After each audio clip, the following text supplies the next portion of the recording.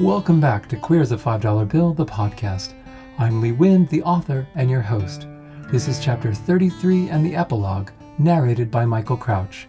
If you're just joining us now, you can start at the beginning with podcast episode 1. Content advisory: Queer as a $5 Bill is intended for listeners and readers ages 13 and up.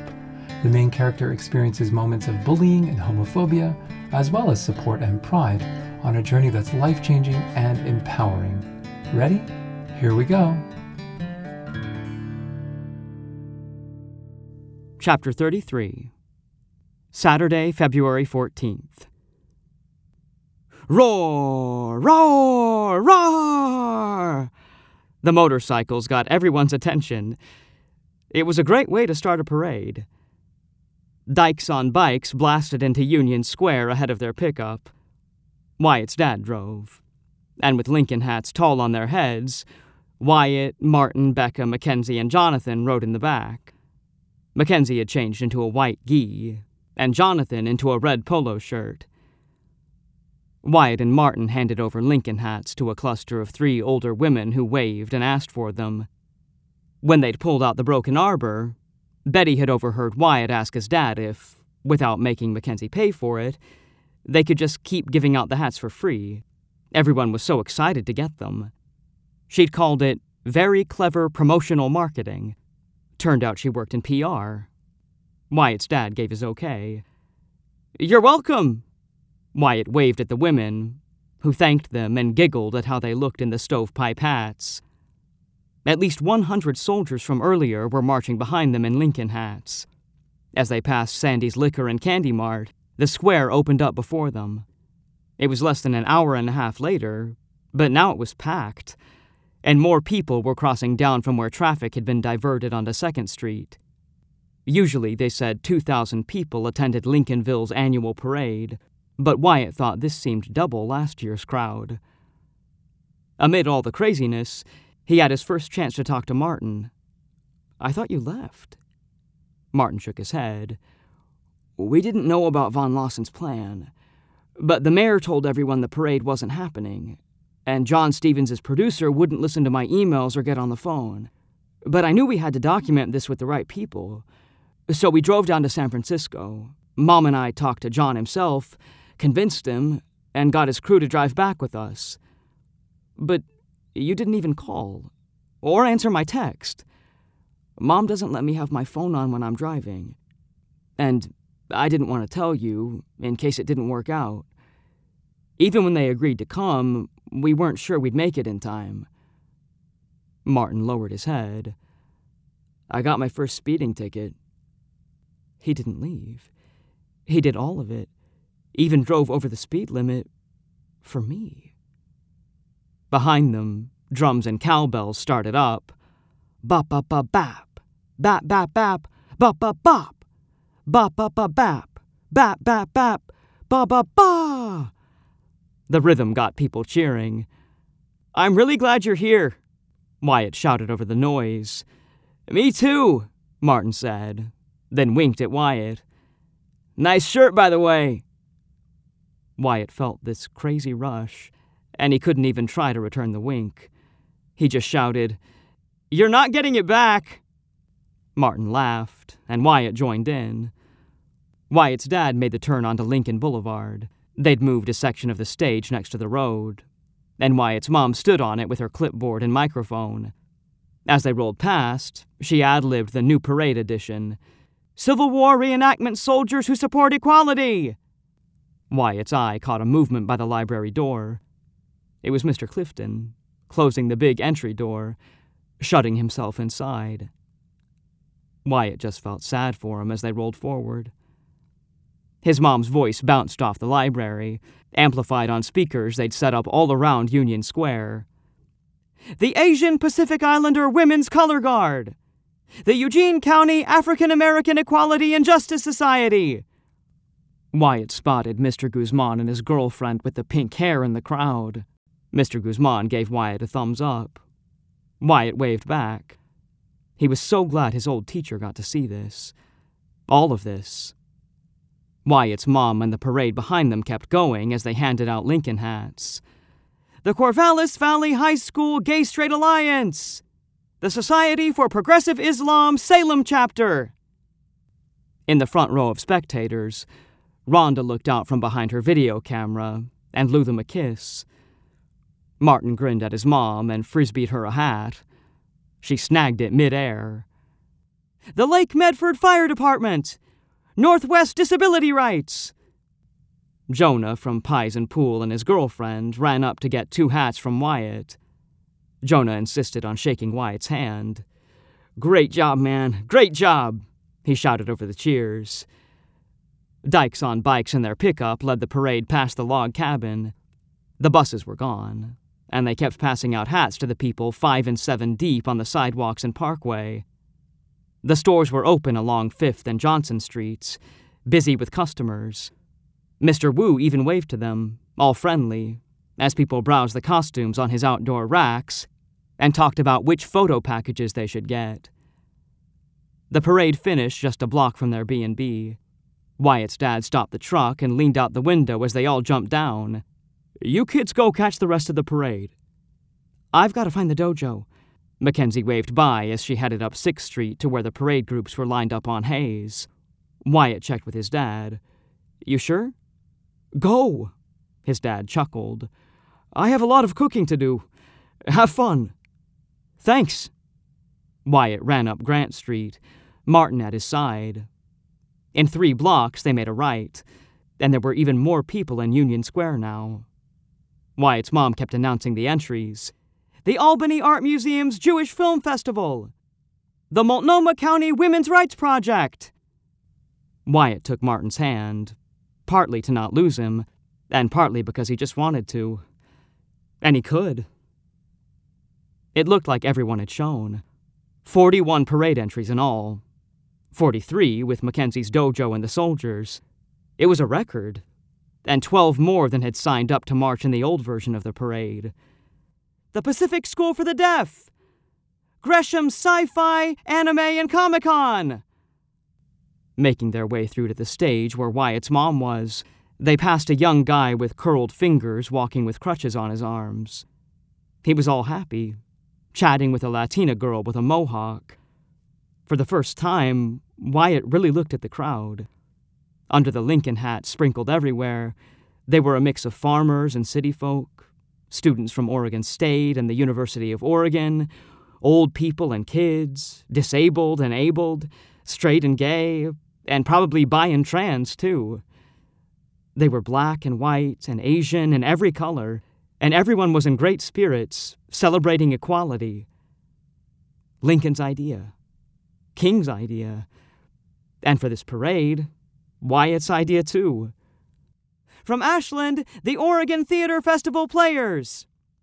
Parents, friends, and families of lesbians and gays, P-Flag Philomath. They'd just broken through to Lincoln Boulevard when Wyatt's mom announced, the Corvallis Yoshukai Karate and Martial Arts Center. Wyatt cheered for Mackenzie, Martin at his side. Mackenzie and 25 other teens and kids whipped their nunchucks through the air in perfect unison, with a black belt counting out in Japanese, Ich, ni, san. Mackenzie grinned at Wyatt and Martin as she marched past, nunchucks flying. The parade kept coming. Western Oregon Atheists! The Gay Veterans Association, Pacific Northwest Chapter! Then Wyatt's mom announced, and a last-minute addition, please welcome our very own mayor, Kelly Rails, and her husband, high school coach and country music star, Brian Rails. Wyatt dropped Martin's hand. The people around them applauded Jonathan's parents sitting on the trunk of Coach Rails's open convertible. Principal Jackson was driving, and Mayor Rails, dressed in jeans and a USA flag t-shirt, waved to everyone like she was the Queen of America. Martin snorted and leaned into Wyatt's ear. Just watch. She'll be all over the news as a champion of equality. Wyatt scowled. She's just doing it because it's popular, and she's probably figured out a way to make money or get reelected because of it. It's a good thing, Wyatt. Doesn't matter why she's doing it. Martin's hand swept the parade and crowd around them. You've already changed this part of the world. Martin was right. Wyatt wasn't going to let anyone ruin this. Wyatt's mom announced the final parade entry, now number 44. The First Metropolitan Church of Portland's Gospel Choir!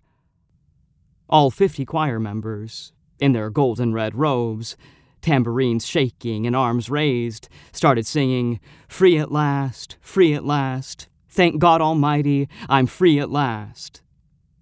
Their voices rose up and filled the square, and Wyatt's chest swelled with the words. Martin was smiling at him. "We did it, didn't we?" His lips were beautiful. He was beautiful. "Hey, it's Valentine's Day," Wyatt said. "Is it?" The light sparkled in Martin's eyes. He knew all right. "And I'm going to kiss you for you, you know?" Wyatt told him. "Yeah, I know," Martin said, moving in toward him. "Me too." And with thousands of people around them, and the singing lifting them all, Wyatt leaned in to touch his lips to Martin's. Wyatt could feel Martin's biceps graze the sides of his Super G t-shirt as they pulled each other close. Wyatt kissed him, and Martin kissed him back.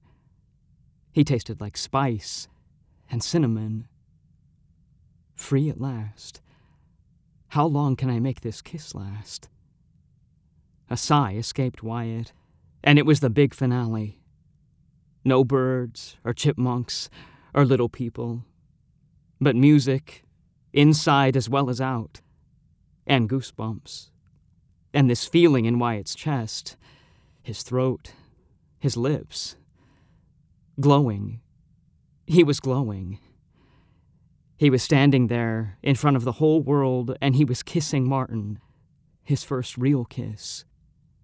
And Wyatt was, finally, himself.